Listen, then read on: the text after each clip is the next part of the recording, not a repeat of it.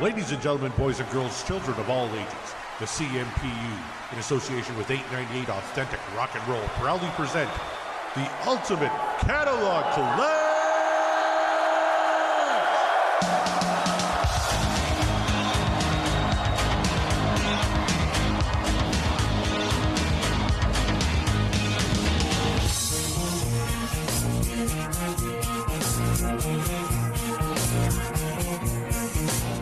Good morning, Vietnam! Hey, this is not a test, this is rock and roll. Time to rock it from the Delta to the DMZ.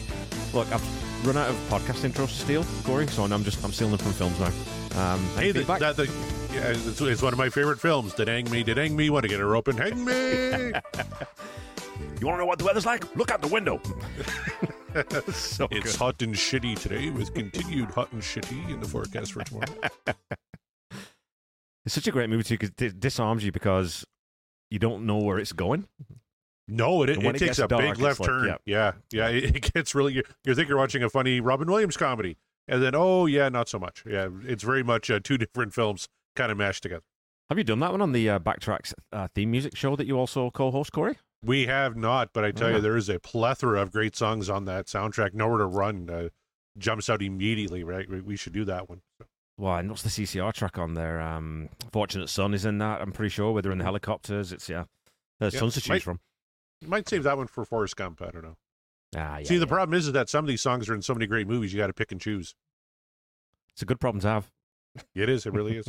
And we have some movies that have more than one great song, so we're just talking about when we do Old School, the comedy with Will Ferrell. Well, we got to do Dust in the Wind by Kansas, but we also got to do the Dan Band. Because the Dan Band is fucking phenomenal. They're the wedding band from that movie and from The Hangover and from Starsky and Hutch, and they play like usual. Usually it's like a female pop hits, and they put their very sexy Dan Band spin on it, like Total Eclipse of the Heart, where they add an F word every three words. Oh yeah, I think I remember that. Yeah. I gotta make a confession to you though, because I know that the latest episode of Backtracks theme music is The Hangover, right? Yes. I just don't like that movie, Corey. Well, I can totally understand why. Yeah. A lot of comedies are very much an acquired taste, and if that's not your sense of humor, your sensibilities, I totally get it. Todd Phillips movies in general, I think, are like that. So I could see why The Hangover would be a miss for you.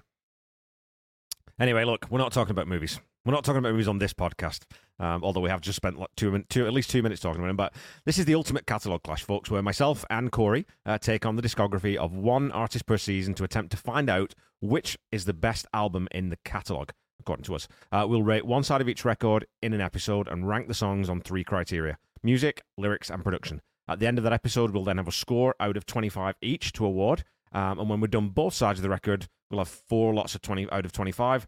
So if my math is right, Corey, that gives us a total score out of 100. That is correct. And if you remember, side A of this week's album, Abacab, was pretty good. My grades were 7.5 for music, 7 for lyrics, and 3 for production. So a pretty solid side A. For me, it was a tale of 2 songs almost. And that Abacab and No Reply at All I thought were very strong. And Me and Sarah Jane and Keep It Dark, not so much. So I'm anxious to get talking about Side B, because Side B is kind of similar for me. Yeah, and Side B starts out with some, brings the heat right out the gate. What are we listening to first, Corey? We are listening to Dodo Lurker, played 180 times in Genesis' live career. Let's check it out.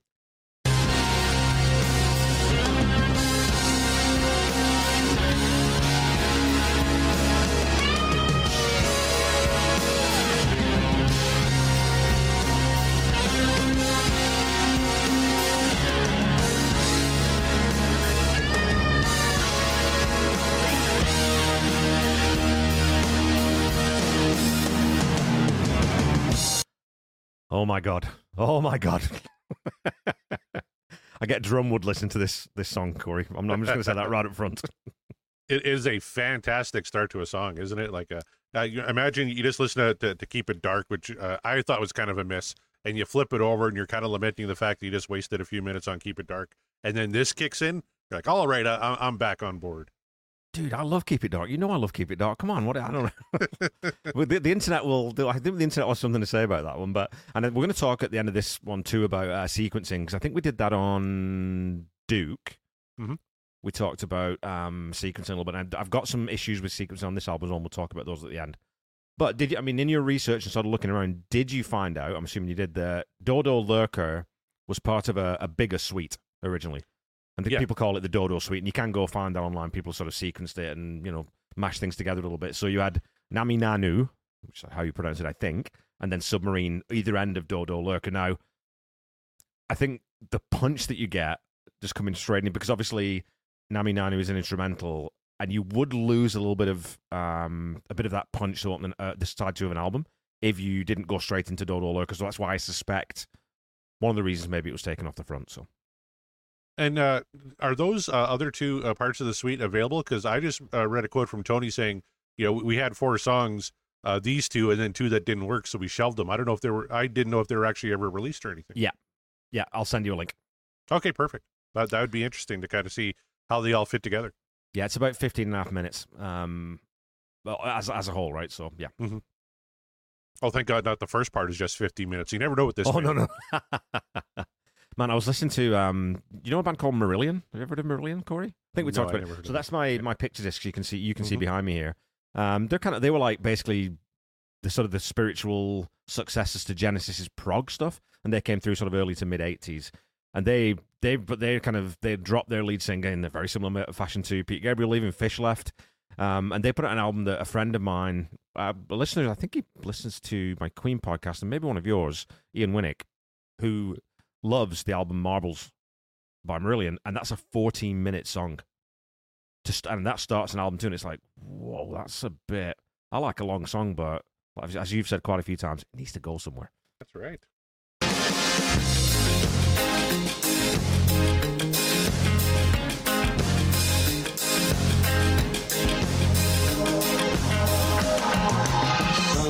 Giving life in his light, part of the system.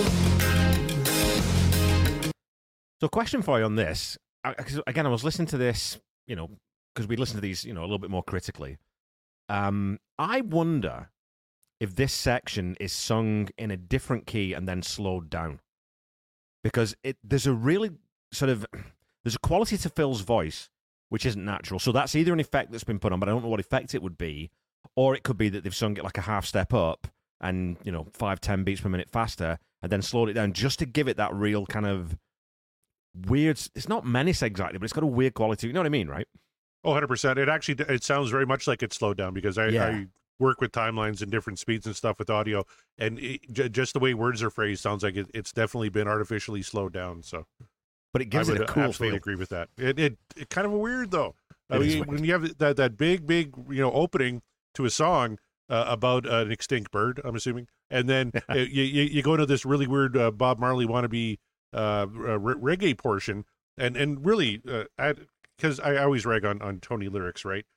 This is really stupid. Son, he give life in his light, part of the system, friend to man, friend to the trees, no friend to the snowman. Yeah. What's wrong with that? What's wrong with that? Come on. My God. It's like he's trying to be funny, but he doesn't have a funny bone in his body. Oh, no, I like these lyrics. Just leave the humor to Phil. Phil is genuinely a very, a charismatic individual. He's very funny. He can do comedy. I don't think comedy is really Tony Banks' milieu. Well, maybe not. Oh, you're throwing the big words out again, are we? All right, then. But yeah, I mean, so the opening verse, too big to fly, Dodo ugly, so Dodo must die. Dog go with fear in its side, can't chase. So, it's that sort of, it's almost like an animal welfare, animal rights type environmental song, right? Which is kind of cool, because that's a little bit ahead of its time, right? So, yep. Too big to fly, Dodo ugly, so Dodo must die. Yeah, I like it. I was actually quite high on the lyrics, except for that one little section, just because that one line. Yeah, because it makes me think of Frozen. Anything that makes me think of Frozen, I want to kill. Well, I know what album I'm picking next, then. Oh, yeah, bugger.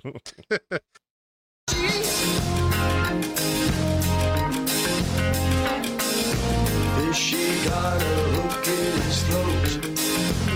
She got problems.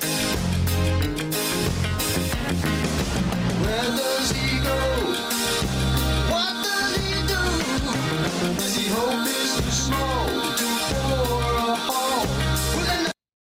So first of all, I love that reverse wave synth sound. I like that little bit that leads in. And then, man, Mike Rutherford's playing his arse off in this section. Even though it's kind of slowed down, it's got that loosey-goosey, sloppy groove. The bass is killing it. The guitar line that he's playing underneath is super, super cool because obviously, the verse section, that's synth-led, and that's one of the things I like about this song. It trades off. In this, well, I don't know if there is a verse chorus in this song. That's the other thing about it. It's just kind of one piece with different parts. But I like that it switches between the synth leading it and then Mike's guitar leading this part melodically. Yeah. The one thing I didn't really like was kind of Phil, the vocal on this. We talked about that kind of slowed down effect in the reverb gate, whatever the hell he's got on there. Very, if I'm mixing audio, I'm trying to fix that. I'm not trying to accentuate it. Like it sounds like an audio engineer mistake almost. I know it's intentional, but to my ears, just didn't quite hit right. So I didn't mind the reggae section at all. I think they pull off reggae pretty good. It was just the effect on Phil's vocal that really kind of turned me off a bit. It's okay to be wrong, Corey. That's okay to be wrong, mate. I'm wrong 100 times a day. But I'm not wrong on this. We paused it right on my next timestamp, 2:44. We're coming out of the reggae section. My God. This transition back in for 2:45, and then it kicks in like at 2:55 is when the real big push comes. That's one of my favorite transitions in any piece of music. It's just unreal. That steady ascending chord progression to build you back into that lick. My God, it's good.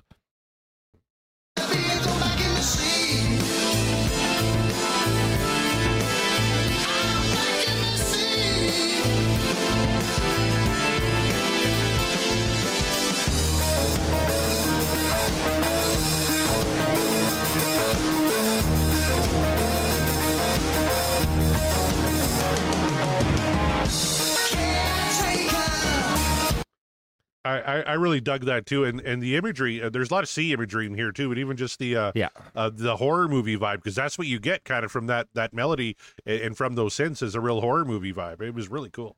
Yeah, that big push into it's like someone's walking up the stairs and that there's something behind the door and they don't. That sense of dread and foreboding. It builds it perfectly, and it's so epic. Build is the big word. I think we're talking about movies again, but the Conjuring film series, I talked about how it builds horror correctly in a film. This song is kind of following that template here too, and really going very, very effectively here. I was hoping it was more horror movie than Pirates of the Caribbean with Davy Jones, but I did enjoy that movie too, actually.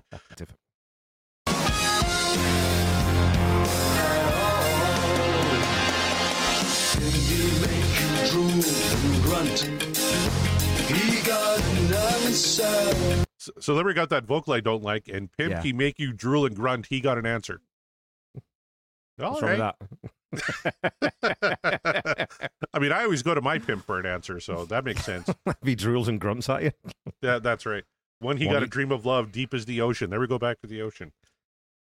Again, I mean, it's we've talked about this ad nauseum, and I think we're probably going to talk about it a few more times in the catalog.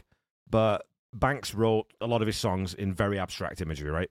It's very sort of loose, big brush strokes, so you can fill in a lot of the blanks yourself. But it's mood and its theme and its vibe and its feel to me. So it absolutely is, and this is a rare example of a Tony song that does this and works for me. I think it does sound cool.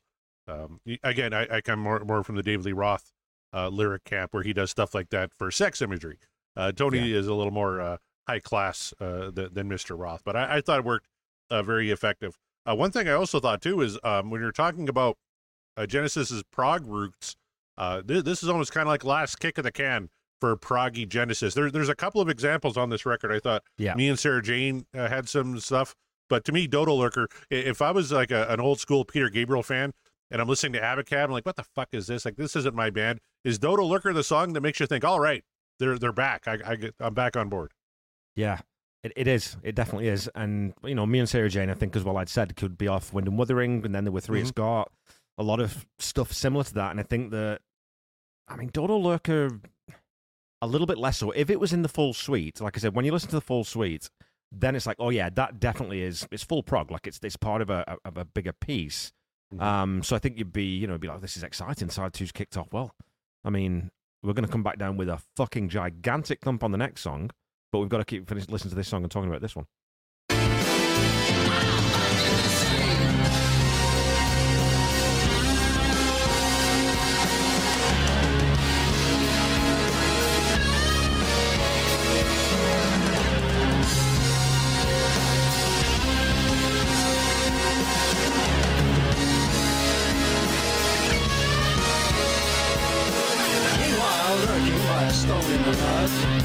eyes look to see.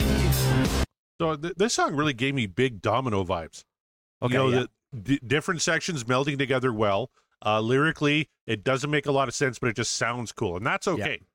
It doesn't necessarily have to make sense. If you're telling me a story that makes no sense, that's a little different. The fact that it's just abstract imagery, 100%, I'm totally on board, but it definitely gave me a very strong Domino vibe, which is not a bad thing. Yeah, and a forward vibe, right? Obviously, because that's 2 albums in the future. But it's like I said, we've commented on a couple of songs in the catalog so far where the transitions are a little bit jarring. They don't always necessarily work seamlessly. This one, I mean, you just can't do it any better than this. Meanwhile, lurking by a stone in the mud, 2 eyes look to see what I was. And then something spoke, and this is what it said to me.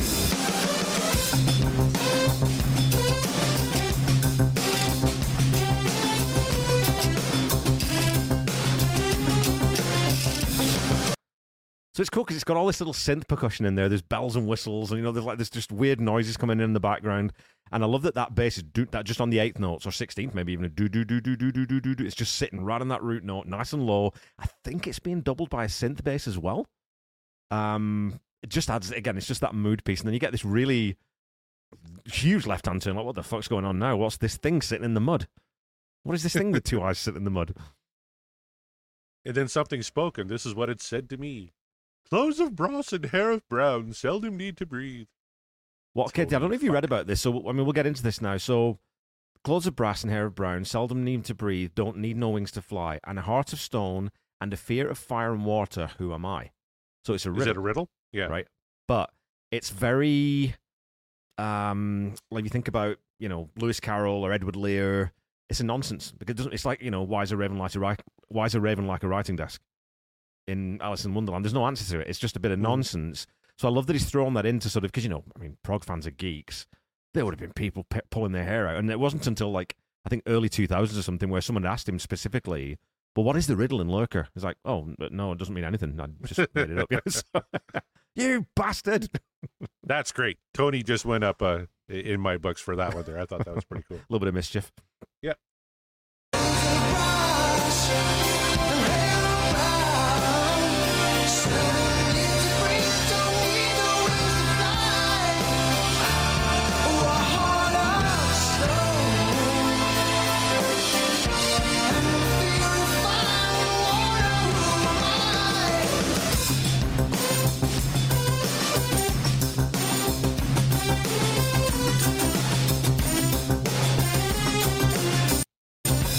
Okay, those synth sections, I don't know if I'm in love with them like you are, but they're okay. Well, I mean, listen to what Phil's doing too, though, right? And it's the same thing with the main drum lick that he's playing. He's putting this little drum roll in. It's subtle, and you don't necessarily hear it unless you're really listening for it. It's a bit more pronounced here than in the main riff, but again, it's that sort of those little bits and pieces that the top tier guys can put in just to keep things interesting. Because it's a really simple beat, right? I mean, it's just a pretty straight backbeat 4 on the floor. It's nothing complicated. Mm-hmm. But Phil's putting those little things in just to change it up. And again, his hat work on this song, the hat lifts and the little triplets that he's playing on the hats all over this thing is just phenomenal. Absolutely. Did you have any more on this one, Kev?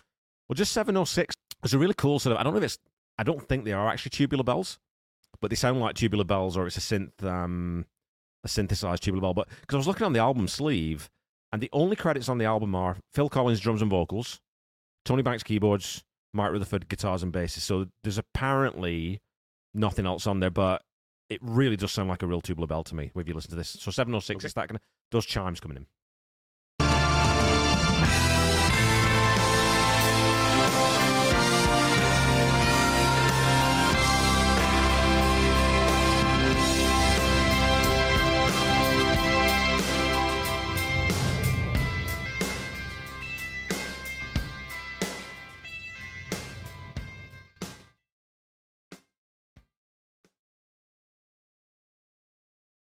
Yeah. So I don't know what it is. If it's Tony faking it, that's a really cool tubular bell sound from early 80s.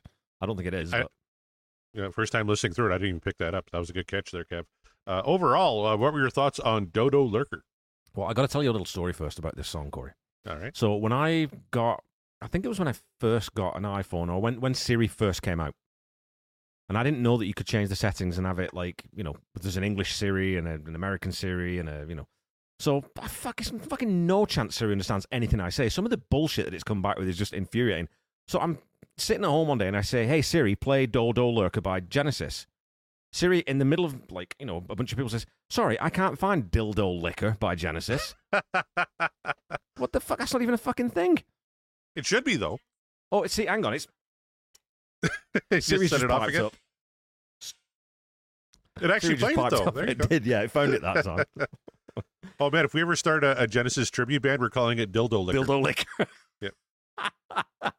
I want to see a logo by the end of the week, Mr. Brown, so we can put it on a T-shirt. Okay. Yeah, I mean, I bet you can probably guess where I'm going with this. And it's 10, 10, and 5, because it's just one of my favorite Genesis songs. It's one of my favorite songs of all time. Everything about this song. I mean, the drum part in this is off the chart cool. And I can't play it. Like, it's super, super hard because there's a lot more going on than you think. It's like, Smells Like Teen Spirit sounds dead simple. Because it's just chitun, but he's doing a hat in between note, which is really hard to get the timing on. The stuff on this that Phil Collins is doing on this song too, that is just, I just can't play it. Yeah, the interplay between the synths and the guitar, as I said, and the alternating between the verse and the second part. I love that fake brass synth in the Lurker section. I just think it sounds super cool. Lyrics, like you said, caretaker, horror movie, only one eye, only needs one boot. Sweet lady, she knows she looks good. Vacuum coming for the bright and the brute. Like, fuck, I don't know what that means, but it sounds really cool. Production-wise, yeah, there's not a change I would make in this. It's crystal clear, it's bombastic, it's got this huge wall of sound, yet you can still hear every single note. Just absolutely fantastic. So 10, 10, and 5 for me. I know you're going to be lower. Not by much, though. I'm actually 8, 8, and 4. Really dug the music. Awesome. The synth sections there lost me just a little bit. That's why I had to kind of dock and a mark there. Not that they were bad. It just kind of took me out of it a little bit. It wasn't my most favorite thing. Lyrics, I thought sounded really cool. I love the horror movie imagery. I love the seafaring imagery. I thought he did a really great job of that. And 4, the only knock is, hey, at 7:32, can maybe cut a minute out. But for me, it didn't feel long, like overly long or anything. And I thought it was mixed really well. Like I said, that vocal effect on Phil during the couple of sections there, I wasn't a huge fan of. I think I docked it half a point for that. But otherwise, 8, 8, and 4. Pretty big fan of Dodo Lurker. Awesome, man. And that is going to be a real juxtaposition to our next song. It's a little ditty called Who Done It? Jesus Christ. Was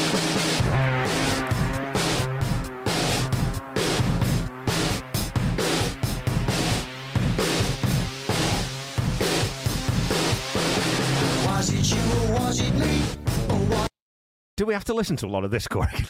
I was going to play the whole thing. It's only 3 minutes and 25 seconds. Thankfully. Jesus Christ. You know what's unreal about this track, though, too? I don't know how much you read about this one, but...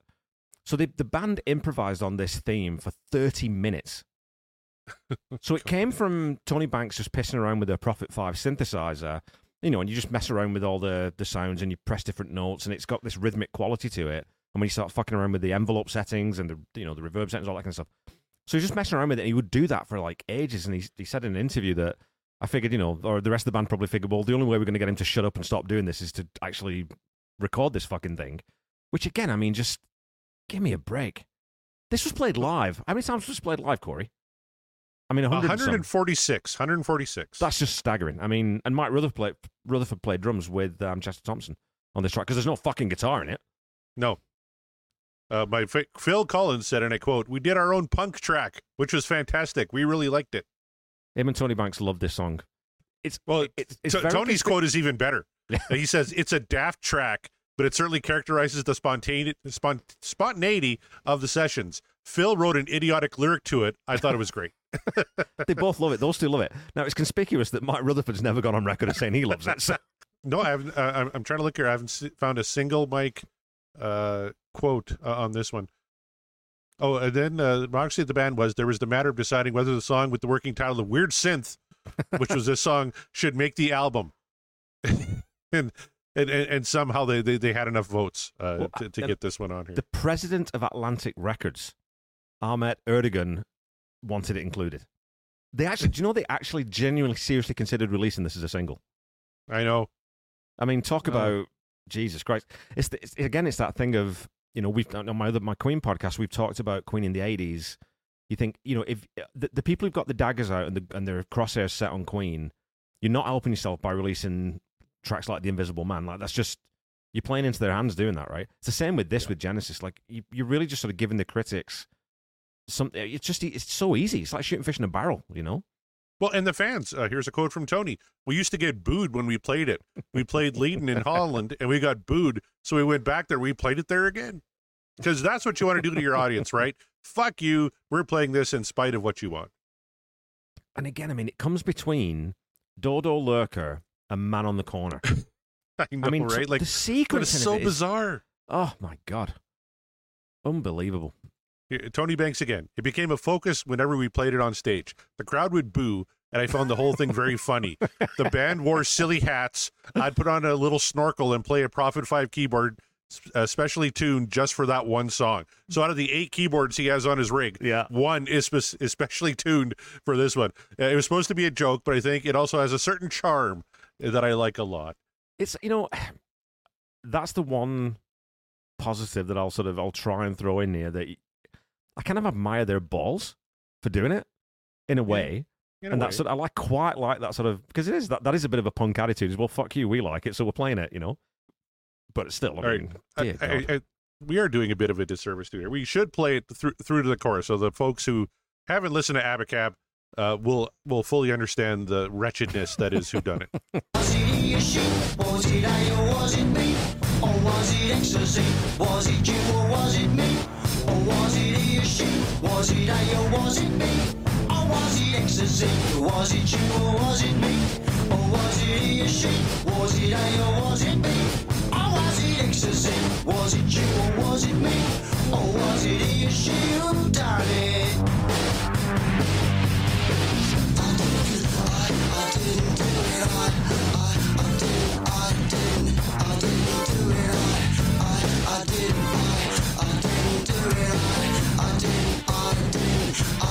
didn't do it.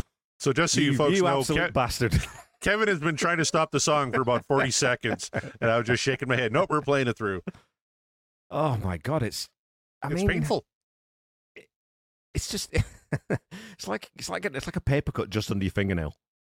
It's irritating. You can't scratch it. It's just really, oh my God, it gets worse. That's the thing. It gets more annoying. Like, it's, I don't know what time signature, what time stamp are we at right now? Let me look. We're at 55 seconds. Yeah, so you flick, we just run through to about 59. It's like Phil and Tony were having a contest to see who could make the song the most annoying it could be. And who won? Well, I know who lost. God, all of us listening to it. All right, here's 59 seconds.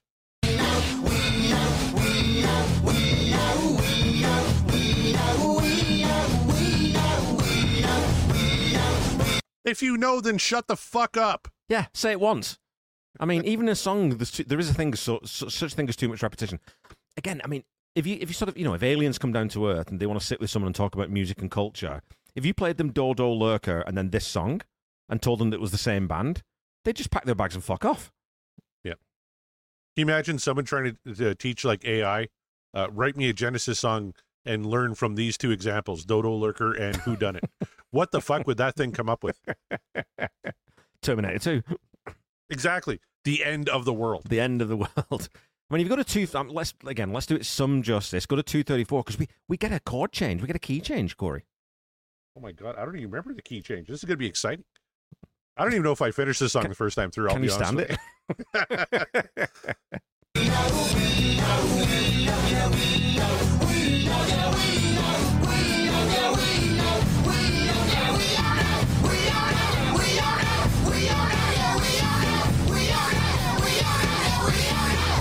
Yeah, it was about this time I was having my seizure, and so I don't remember this part. It sounds like what I imagine a stroke feels like. Exactly, yeah. The musical equivalent of a stroke. There you go. But Kevin Brown's review of Whodunit. That key change is the one small thing in this song that doesn't make me want to kill. Yeah. There's I don't know if you ever watched it. It only makes me want to maim. Have you ever seen Blackadder? The TV show? Oh, yeah, I know Blackadder. Yeah. Okay, so in the second season, there's a bit where he goes to see the wise woman about this malady he has, and she says he's got 3 choices. So the 3 choices we have here are to kill Tony Banks, which we can't do because he gave us so much. Kill yourself. That's not a great option for me. Or kill everybody in the whole world. That's the last option. That's Hobson's choice. Yeah, okay, well, look, let's just get this over with. Okay. I mean, have you rated anything on this song more than a fucking 1? It's 1, 1, and 1. 1, 1, and 1? Across the board, yeah, because I couldn't, in good conscience, give it zeros, because technically it's a song. There is music, there is lyrics, and it was produced competently, so 1, 1, and 1. Okay, well, I've gone 1 for music, and I've written down 3 words. Irritating, uninspired, repetitive. Yep. Lyrics, 0. Fuck the lyrics. Absolute complete and utter gibberish. Sung in this weird, horrible, horrendous, affected style. And X or Z, you're English. We don't say Z, we say Z. Go fuck yourself. And production, the production, I don't think you can fault it too much because it sounds good sonically. Like you said, it's mixed well. It's, you can hear everything. But the fact that anyone let them record this, that's a production nightmare. Yeah, so the fact it exists. The good fact point. it exists. So I'm going to go 2. I had it down as 2.5, but I've literally just taken a half mark off as I've heard myself say these words. So 2, 1, 0, and 2 for me on this song, Corey. Maybe the worst song in their catalog. Like, I haven't heard a lot of the Peter Gabriel stuff, but from Trick of the Tail on, like the stuff I'm familiar with, I think this is easily the worst song they've done. There's no ifs, ands, or buts about it, mate. Yeah. No. You know why I gave it a 1 for production? Because it was short. Otherwise, it had 0. Yeah. You get a mark because it's mercifully short. Was my only comment. Oh, good lord! It's not half an hour for thank fuck. Oh lord. That's the song they play in Hell.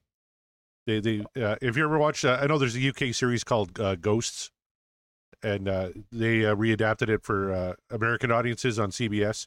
And in Hell, one of the ghosts said, in Hell they just play, I think it's a Kid Rock song just on a loop over and over again. No, I think it's actually this on a loop over and over again. That if you wanted to put me in Hell, put me in a room with this on a constant loop, and I think I'd tell you everything. I'd give you all the state secrets, no problem. Just make it stop. All right, let's move on, shall we? Our next track is a Phil song. Remember, each band member was given one kind of solo song they could put forth onto the album, and this is Phil's contribution. It's a song called "Man on the Corner."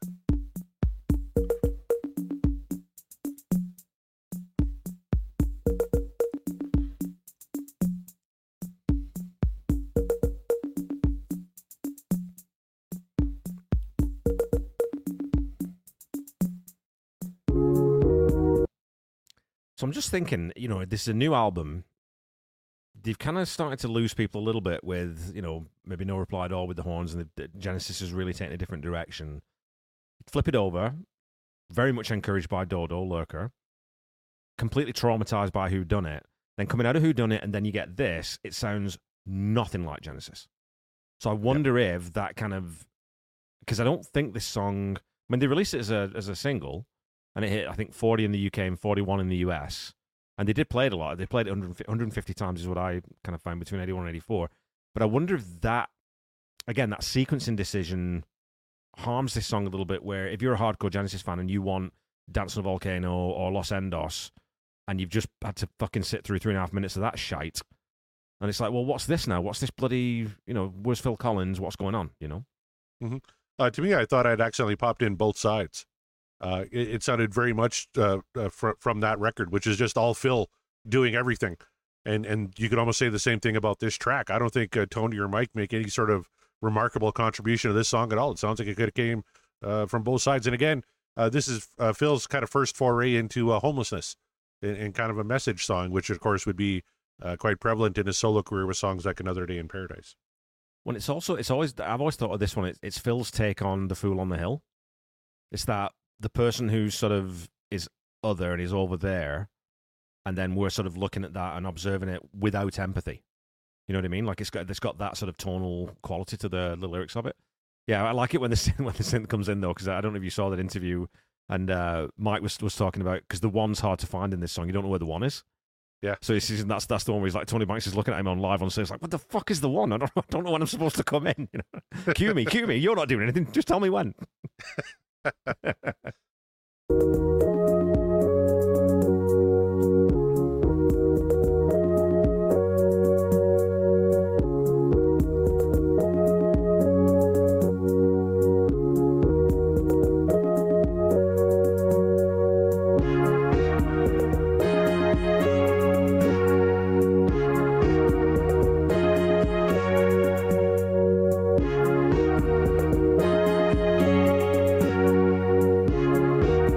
So again, even with the synths, it's a Phil solo song, isn't it? Yes and no, I would say. My personal opinion on this, and being the big Genesis nerd, Phil would never play that initial sort of chord progression that he's playing on that very sort of mellow, warm synth tone. That's Phil Collins.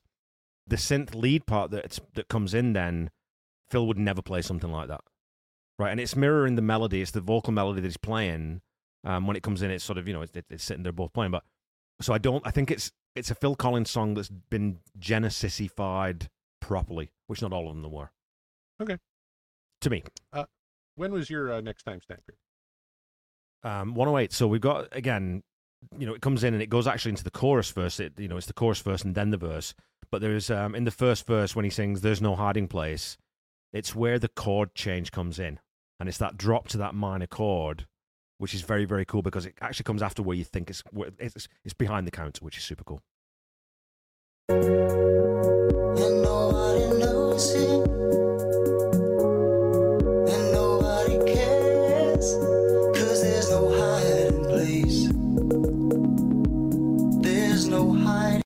So usually you would think that change would be on the hiding place, but it's hiding, and then they change on place, which I just think is very, very cool. And again, it's that thing of it's messing around with where's the one, what's the structure of this song, how do you count this, because it is just 4/4, but it's just they're moving the sort of the trigger points around, I think, really, really effectively.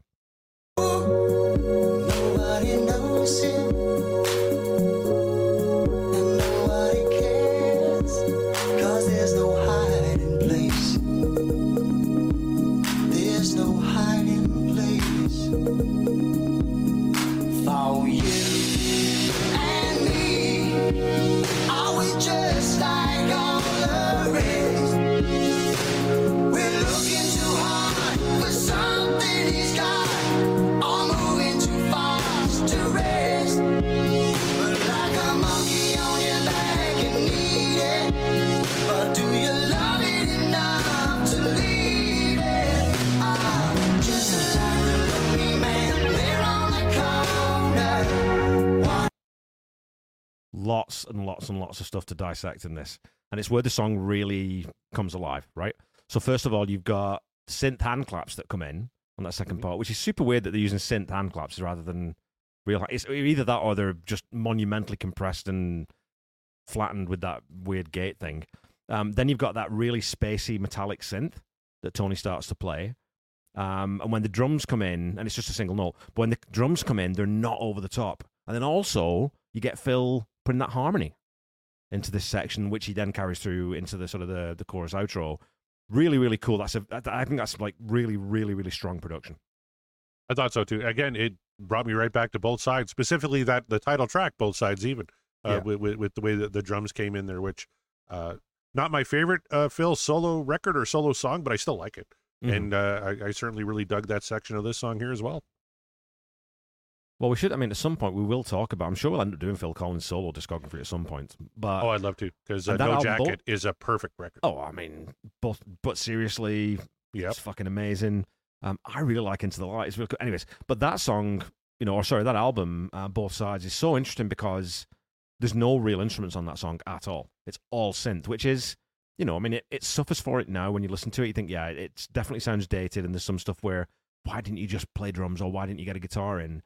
But just in terms of a sort of a piece of work and an idea and an ambition to try and see if you can do it, it's really impressive. Because there's stuff in there that does sound like guitar, and there's stuff in there that, does sound like different instruments, and it's just synthesized. So from that standpoint, I think it's really cool and really inventive. But I'm just a tired lonely man there on the corner. What is waiting? Right, you just can almost miss it, though. Wind it back a wee bit. Wind it back 1 or 2 seconds, because then you'll kind of get the lead into it. Maybe go to like 240 or something. But do you love it enough to leave it? I'm just a tired lonely man there on the corner. Crazy cool, eh? It was cool, yeah. I wish there was more of it. That was kind of my only issue. It's such an electronic song. I wanted a little more band interaction. That's why musically I'm probably a little more down on this one than normally I would be. But okay. Whenever Mike does something cool on the bass, I'm all there for it. He's a great bass player. He really is. And again, he's one of those players who knows when to do it and when to back off, when to put something in like that, and when to just sit on the root, just sit in the pocket. Just a very good musician all round. And that's probably the nicest thing you can say about his work in Genesis is that he adds those little accents perfectly and when they're needed, but never over the top. Yeah, he's not like Steven Tyler screaming over top of a Joe Perry guitar solo just so to remind people he's still there.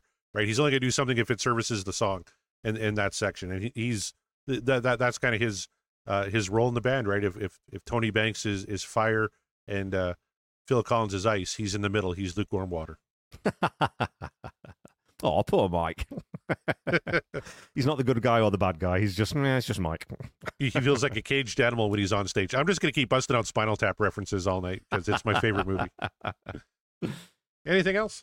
Just 334. There's a really, like, I like the chorus with the vocals, and then you get that sort of, when it gets into that lead out, it's just weird. The only word I could come up with is scribbly for the way the synth sounds. It's a very odd. It doesn't, I mean, it could have played a piano in there. He could have played an actual synth solo, but he kind of does this weird scratchy, scribbly, jumpy, weird thing that does work. It's just odd. Just really odd. You know what else is odd is using the word scribbly. Is that a word? What the fuck do you mean by scribbly? Well, scribble, like scribble. When you scribble, when you scribble something on a piece of paper, oh my God, is this not a Canadian word? Must be, surely. Scribble? Well, scribble is, but scribbly... Oh, right, okay. So scribbly is, if you scribble is a verb and scribbly is the adjective, so I don't know. I got nothing.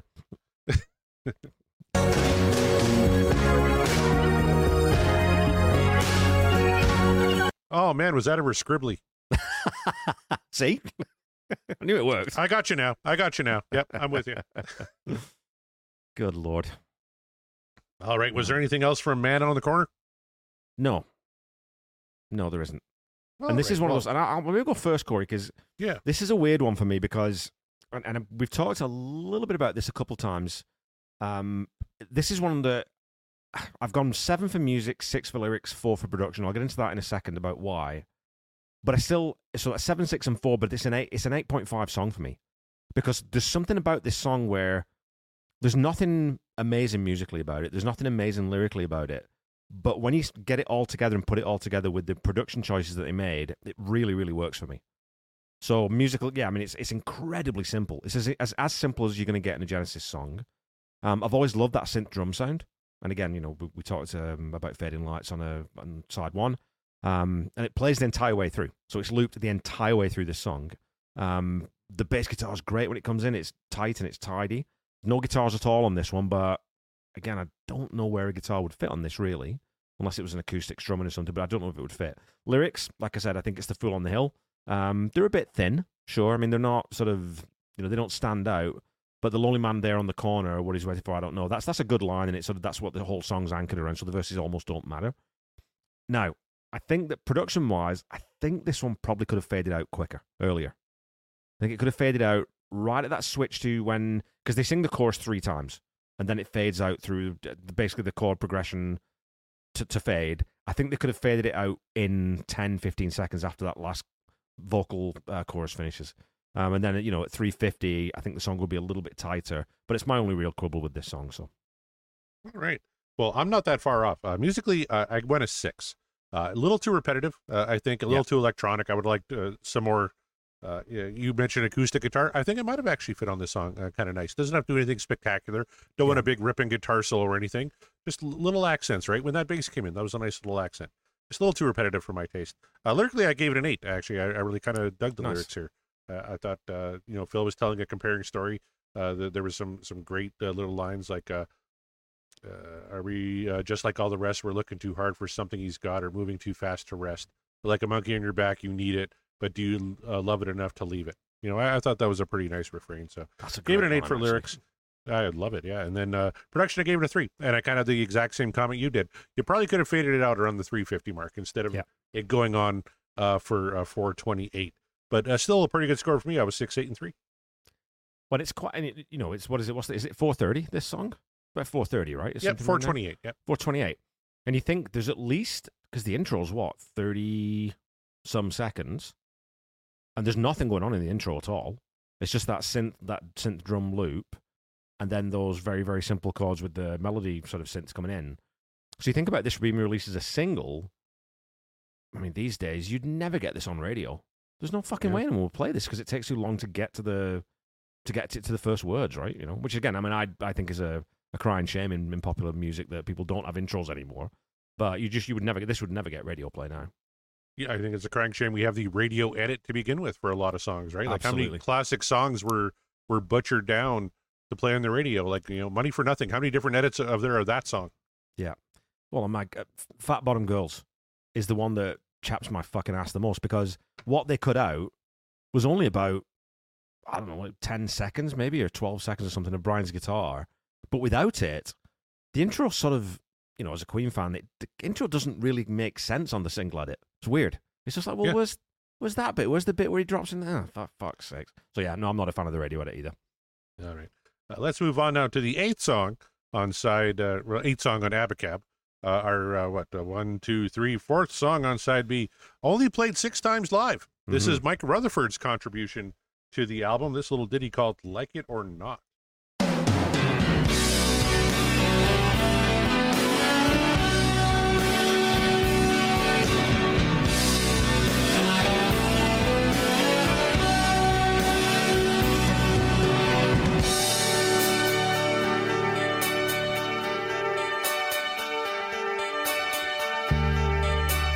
Don't you know I've been on my own, but I'm coming home, and I'd like you to be there. Cool bass line. That's Great one bass thing that you line. can say with this song is a lovely and a really, really nice vocal too from Phil. Amazing on the line, but I'm coming home. The way he sings home, like it's this little inflection he puts on home. He does it so great. And yeah, I love this intro to this song, and then once we get into about a minute in, the song really kicks into gear.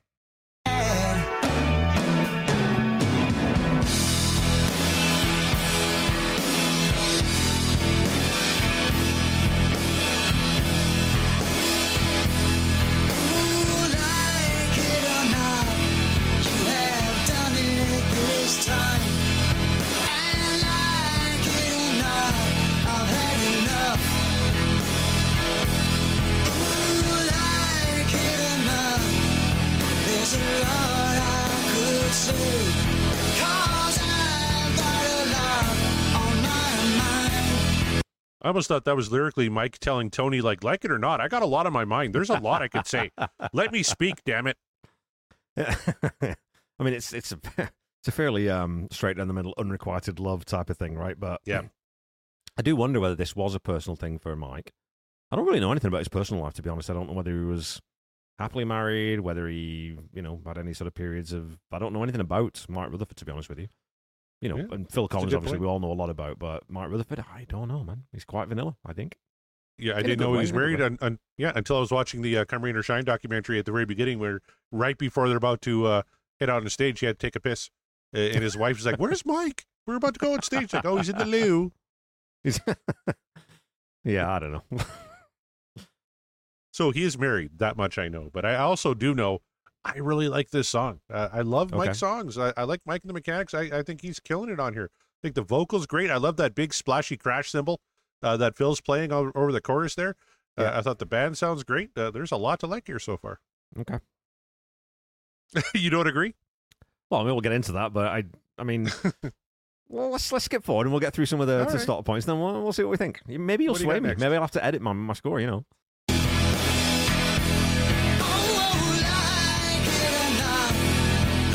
Another thing, darling.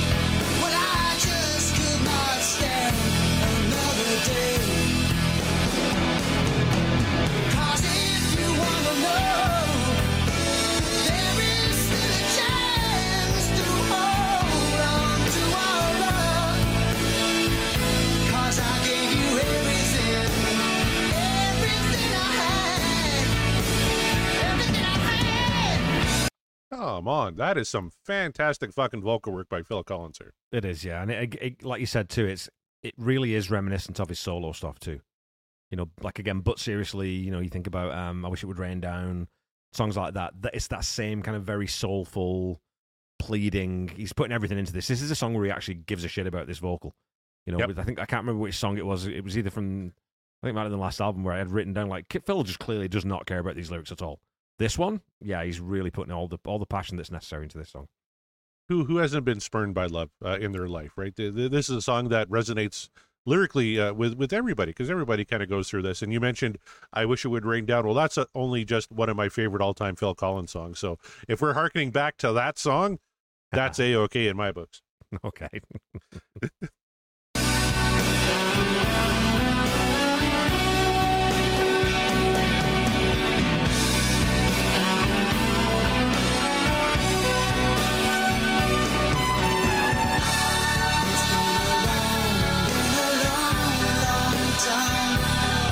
Since I held anybody, since I loved anyone. I love that melody section. That is so great. The soaring ahs in the background while Phil is killing a vocal, and even that little it's almost like is "You Can't Hurry Love" background singers, right? He's got the two Phils behind him, really accenting the chorus. I love that section. And you know what? I get your point on the guitars.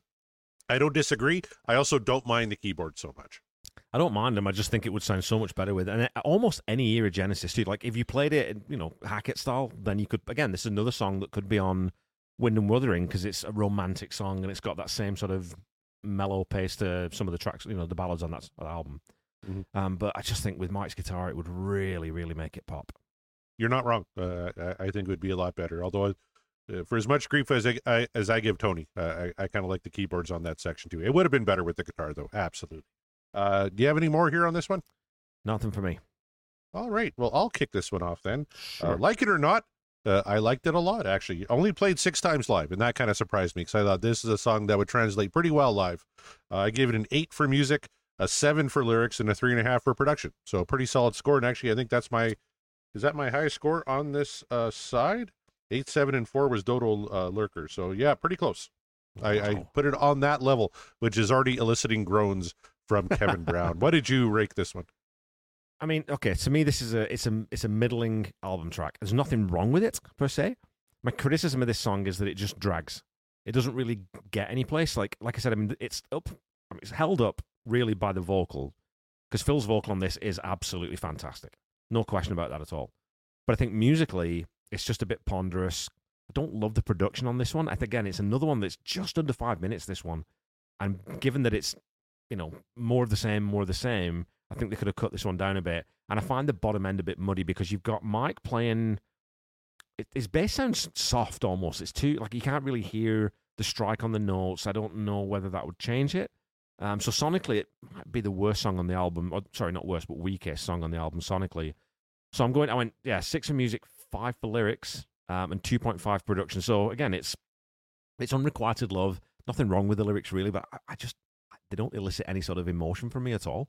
I don't really care about the protagonist in this one, where a good song sort of makes you really feel for the person's point of view. This one, I just think, stop fucking whinging.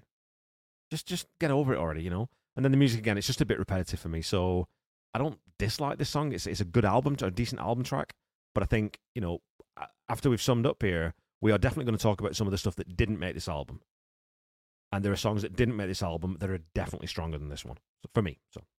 Well, all I can tell you is that not all of us have perfect love lives, Mr. Brown, like yourself. So a wise man once told me it's okay to be wrong. And that's you in this case. We got one more track here on the record. Speaking of record, it's another record. Let's check it out.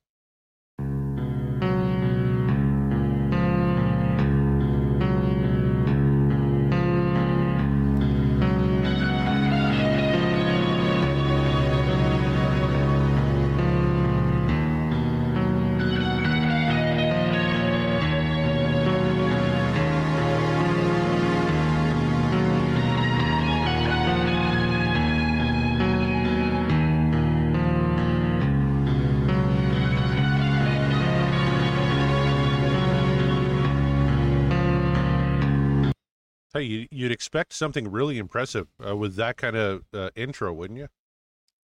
You would, and again, this is an intro that gives you no clues whatsoever about where this song's going. You know, it's another Genesis do this all the time, right? Where they've got sections that is just completely distinct, where they've got seemingly no through line. There's no melodic through line. The instrumentation's different. There's no drums in this section at all. Mm-hmm. So I think it's cool. Like I like the sort of the very bassy, low end kind of, again, I called the last song Ponderous. I don't think this is mood setting to me, right? Okay.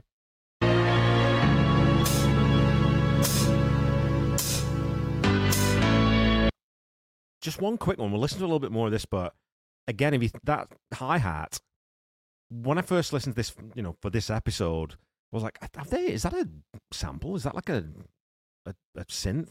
I'm like, no, I don't think it is. I just think it's massively compressed, and it's got some that again, that weird sort of very flat, dry gated reverb on it, which is an odd choice, but it does work.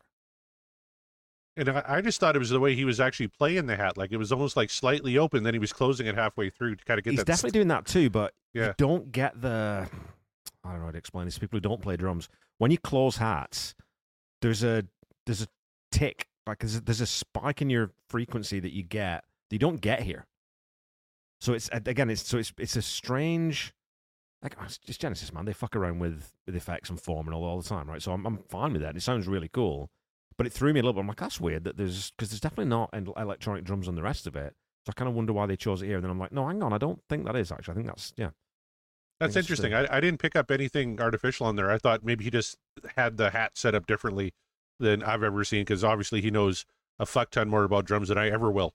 Oh. So I thought maybe he just did something funny with the hats. Like when Lars took the snare chain off the snare for Saint Anger and made that album 100 times better. I thought maybe he was just doing something like that.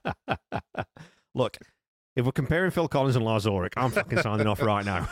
You can do this podcast with John Mariano. No. Get off the bridge. It's okay. I'm not comparing Phil Collins to Lars Ulrich.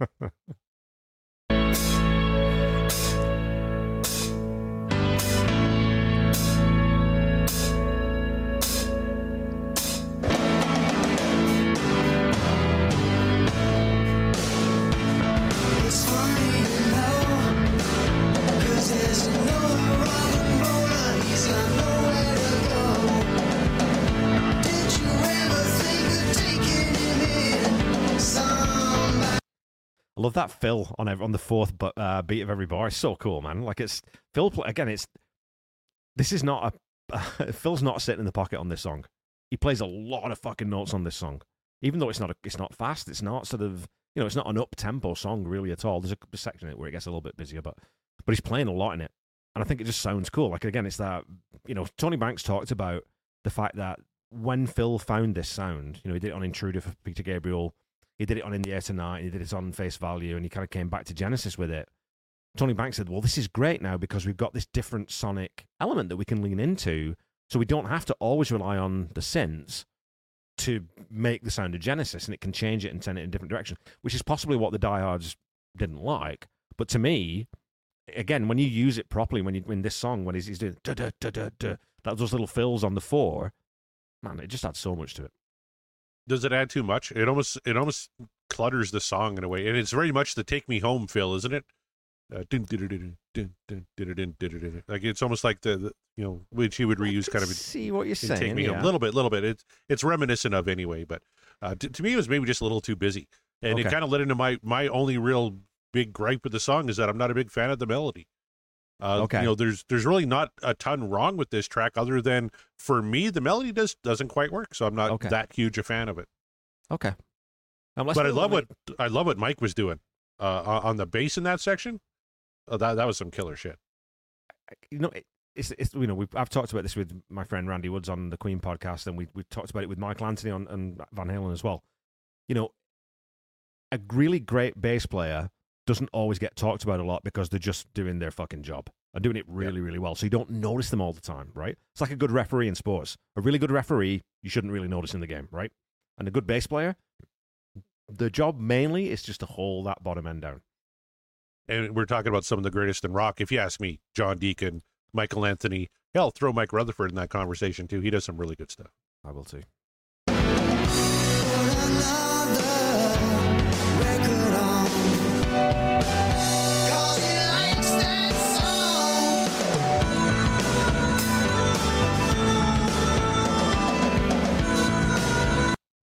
that's where you think, oh man, get someone to play a fucking harmonica there. It sounds 100%. cool, but it would sound You so read my good with mind. a harmonica. You read my mind. Really, nobody around your area could play a fucking harmonica. What's Huey Lewis doing? Call him up. He's a great harmonica player. Well, I mean, there's a thing that a lot of people don't know. Is that Huey Lewis played harmonica for Thin Lizzy on Live and Dangerous. That's right. Well, we'll do air quotes around live, obviously, but a lot of people don't know that he joined the band for that tour. And Huey Lewis, one of the great vocalists of our times, just did a little bit of backups, but was just there to play harmonica. Super cool. Fun fact: I'm considering Huey Lewis in the news for season 2 if I win. Ooh, that'd be all right by me. That'd be good fun. Oh yeah, synth harmonica.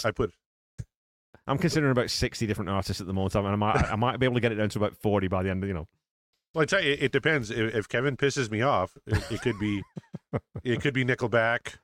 It could be Def Leppard. I'll do Def Leppard before I do Nickelback. I'll do fucking Miley Cyrus before I do Nickelback. Oh, I got to put Miley Cyrus on the list. It's like John Bon Jovi, and not just Bon Jovi, just John Bon Jovi, his solo stuff.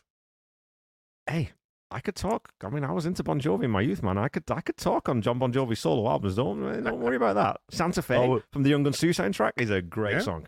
It really is. Actually, that's a really good album, top to bottom. There's only a couple of stinkers on that one, so yeah. But we'll worry about that in season 2. We're talking about another record. We talked about synth harmonica, which is literally the only thing I had written down for this fucking song, was that I'm not a fan of the melody and synth harmonica. So if you have another timestamp, let's go to it. Let's go to 155, because this is where we get the big. What I've written down is this to me is again Genesis, showing their hand and saying, we really fucking love the Beatles, even though we're prog rock, we love the Beatles, because this round and round, it's just pure Lennon and McCartney.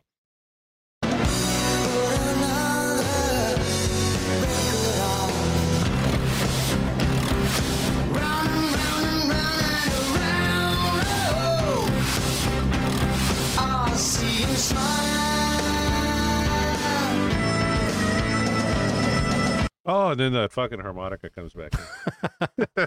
But I love that turnaround, because you're expecting some sort of, Genesis usually would throw something dramatic in there, or there'd be a new 4-bar sort of little short section, but they just blend straight back into that, the sort of the verse riff, which I think is unexpected and kind of cool. All right. I do like the lyrics, because I'm an old man who likes putting a record on and watching it spin round and round. Ah, see him smile. That's me. I love putting a record on and just enjoying it. So. Well, it's a nice lament, right? It's like a cool lament on it's a faded star. It's a faded rock and roller, an old rock and roller, that's a good line, who just loves music and wants to listen to a song. And who's going to look out for this old rock and roller? And there's a million of them out there, right? There's a million of them out there. The guy from Motley Crue, what's the fat kid from Motley Crue? What's his name? I can never remember. It's Vince Neil. Vince Neil. Yeah, he's just an old rock and roller. Just leave him alone. Yeah, he's past it and he can't do it anymore. Just leave him alone. So the question I have for you, Kevin, is this a decent album closer? Because I don't think so. Really? Okay. It's funny, because I think it's certainly the only song on this record I could see being the closer. I don't know what else you put in this spot, because another record, and the way it sort of fades out, put another record on. Well, when you're the end of an album, what are you going to do? We'll take this one off and I'll put another record on. Funny, I put Dodo Lurker as the album closer. I want to end with a bang. Well, we're going to get into the sequencing of this album, because I've got a lot of thoughts on that. Okay. But what were your scores for this one, for another record? So yeah, it was played once live on the November 29th in 1981 at Nassau Coliseum. So again, and Mike Rutherford did the lyrics. It's one of those you think, clearly there's a reason it was only played once. Either it was that the band just thought, no, I don't know, this isn't working, we've lost the crowd. Or maybe it was just a song that they thought, yeah, this isn't, with the setup we have on stage, this just doesn't really work. So I don't know which one it would have been, but I don't think it's a great live song to do, to be honest. No, me either. And I imagine Tony Banks had his 8 keyboards, but he didn't have one that had that synth harmonica that he needed for this song, and he just didn't have room on his rack for a 9th.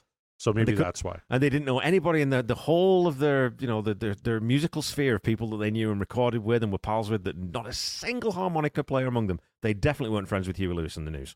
Unreal. This is their 11th studio album. At this point in your career, you can't find one harmonica player. Like, fuck off. But no, this one, musically, I gave it a 5. Like I said, I wasn't a huge fan of the melody, and the synth harmonica pissed me off. So I gave it a 5, even though I really liked Mike. And I do like that drum fill, even though it was a little busy in the verse. Lyrically, I gave it a 6 just because I'm an old man who likes a record. And 3 for production. Pretty much my standard. Nothing too objectionable in terms of anything wrong, but nothing that really elevates it either. And like I said, not a fan of how the song was put together, and not a fan of where it was sequenced. Like I said, I would maybe put Dodo Lurker last, and I would lead off side 2 with something like It or Not, but that's kind of my thing. And Who Done It, I would just leave off the record. So I was 5, 6, and 3. What were your grades on another record? 6, 6, and 3.5. So we were really close on this one. I have no beef with this song. It's it's a solid little album track. I think that little Beatlesy section that's the song for me. That's the bit where I go, yes, I like that bit. That's what I'm waiting for.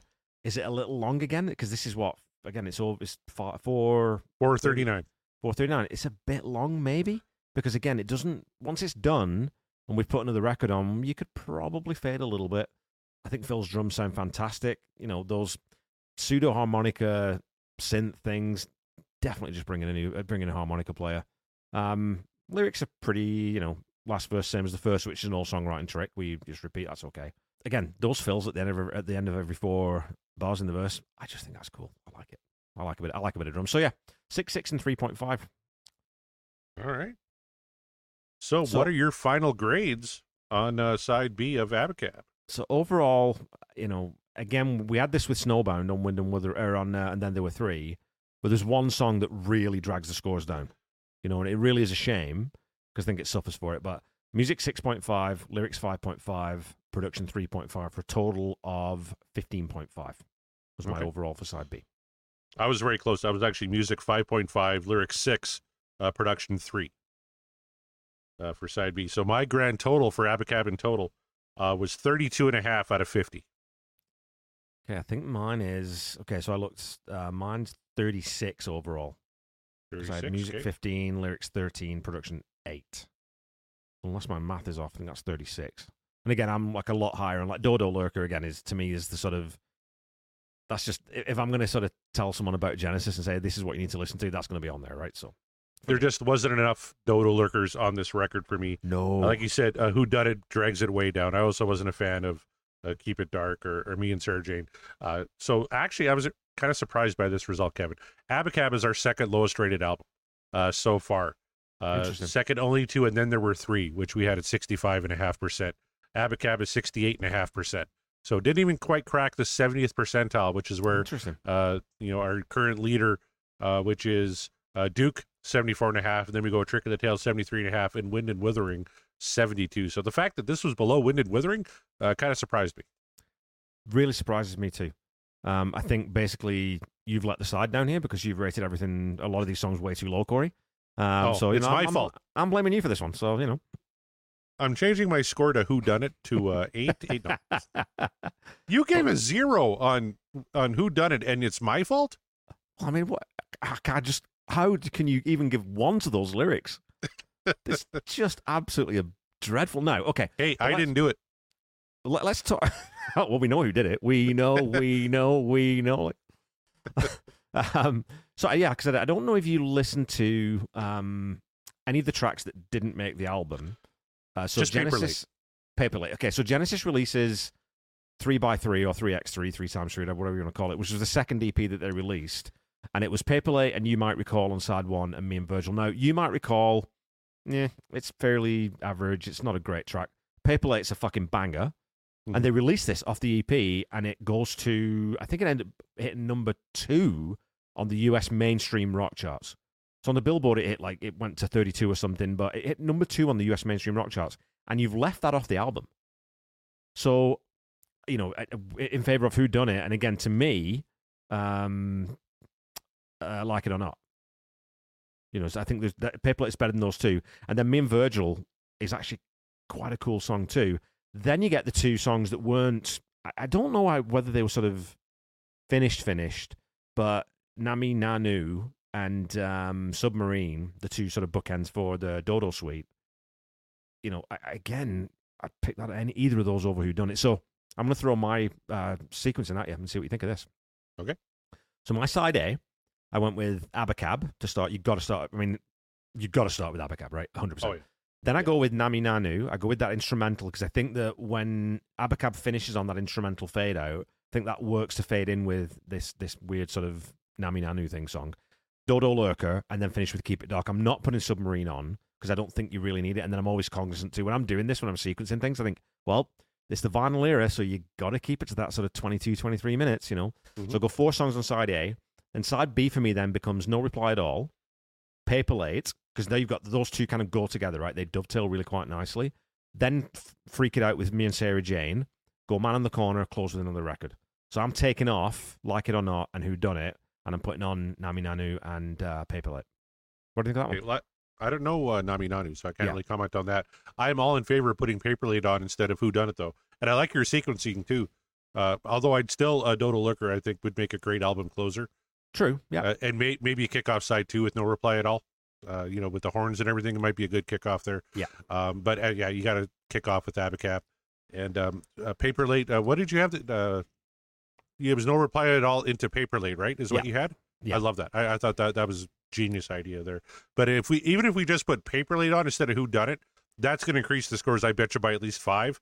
And that's going to put it above Wind and Withering and right up with Trick of the Tail. So even just one song, I think, would make a huge difference in our little ultimate catalog clash here.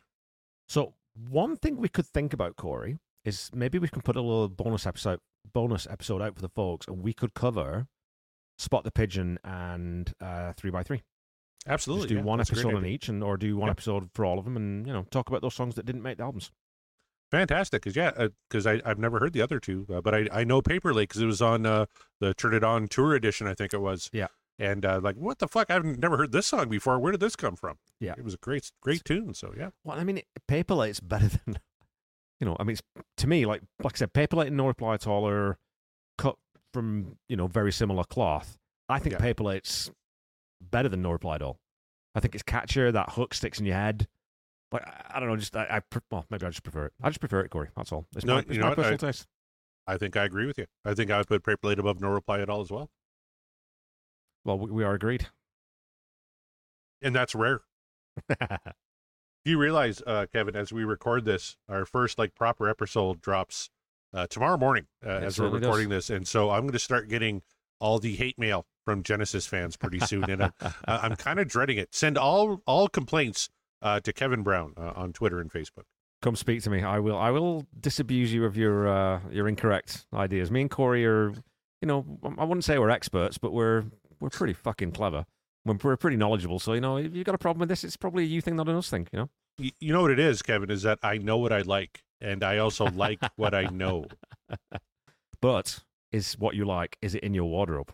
That's the question. Absolutely not. No. I'm a fat man. I have nothing in my wardrobe that I enjoy because it all makes me look like a fat man. Oh, dear me. Yeah, it's just true when you get to a certain age and you go through your wardrobe, you think, nope, can't wear that. Nope, can't wear that. Definitely can't wear that. I should probably just give that away, My whole wardrobe is rock T-shirts and football jerseys because that's what I got. And golf shirts for work. That's about it. Your football people did quite well on the weekend there. You know, it was a terrible game to be there and watch, but it was fun. The crowd was into it and had a 2-foot hot dog. All was good. Oh, you went to that one? You went to the game? Yep. Oh, nice. Yeah, because when if you bought tickets for that football game, you got into the fair for free. It was Regina's annual Queen City exhibition. And Finger 11 was playing, so I got to catch a little bit of them in the park before the game. And then, we watched the Saskatchewan Roughriders beat the Ottawa Red Blacks. And then went back to the fair, rode some rides, ate some shit, and had a good time. Well, I mean, two things. First of all, the Red Blacks is definitely the worst and laziest name in all of pro sports. What should we call the team? What do we wear? Red and black. We'll call them the Red Blacks. Fuck it. Let's go to lunch. Fuck it. I don't want to be And you know what they wore? Yeah, and they were wearing white and red on the weekend because that's their away uniforms. So they're the Ottawa White Reds, and it was morons. Terrible. Absolute morons. And then the other thing, what did you say? Finger 11? Was that? What was the? That's a band? Yeah, it's a Canadian alternative band. Finger 11 refers to the penis. Then is that what it means? You know, I don't even know. I'm not a huge fan of theirs. I know my daughter kept calling them 11 Fingers. Hey, we got to get to the park so we can watch a little bit of 11 Fingers. But they're very popular around these parts. They have a couple of good songs. I don't mind Finger 11, but it's very much in the Our Lady Peace kind of alt vibe of the 90s, right? So, yeah, so those guys, Our Lady Peace, at the X one year. Oh, yeah. And not great live. No, I Oh, saw. there Well, was actually, I saw them open for Guns N' Roses, and they were okay. I think it might have been because the X, it's Saskatoon X, it's not made for that venue. It's not a music venue. When you're outdoors, it's always hard anyway, but it was pretty bad. Your X is coming up, isn't it? I think so. I think it's Yeah, coming you're up pretty getting soon, you're getting Collective Soul this year, so there we're checking. Oh yeah, out. that's right too. Yeah. Yeah.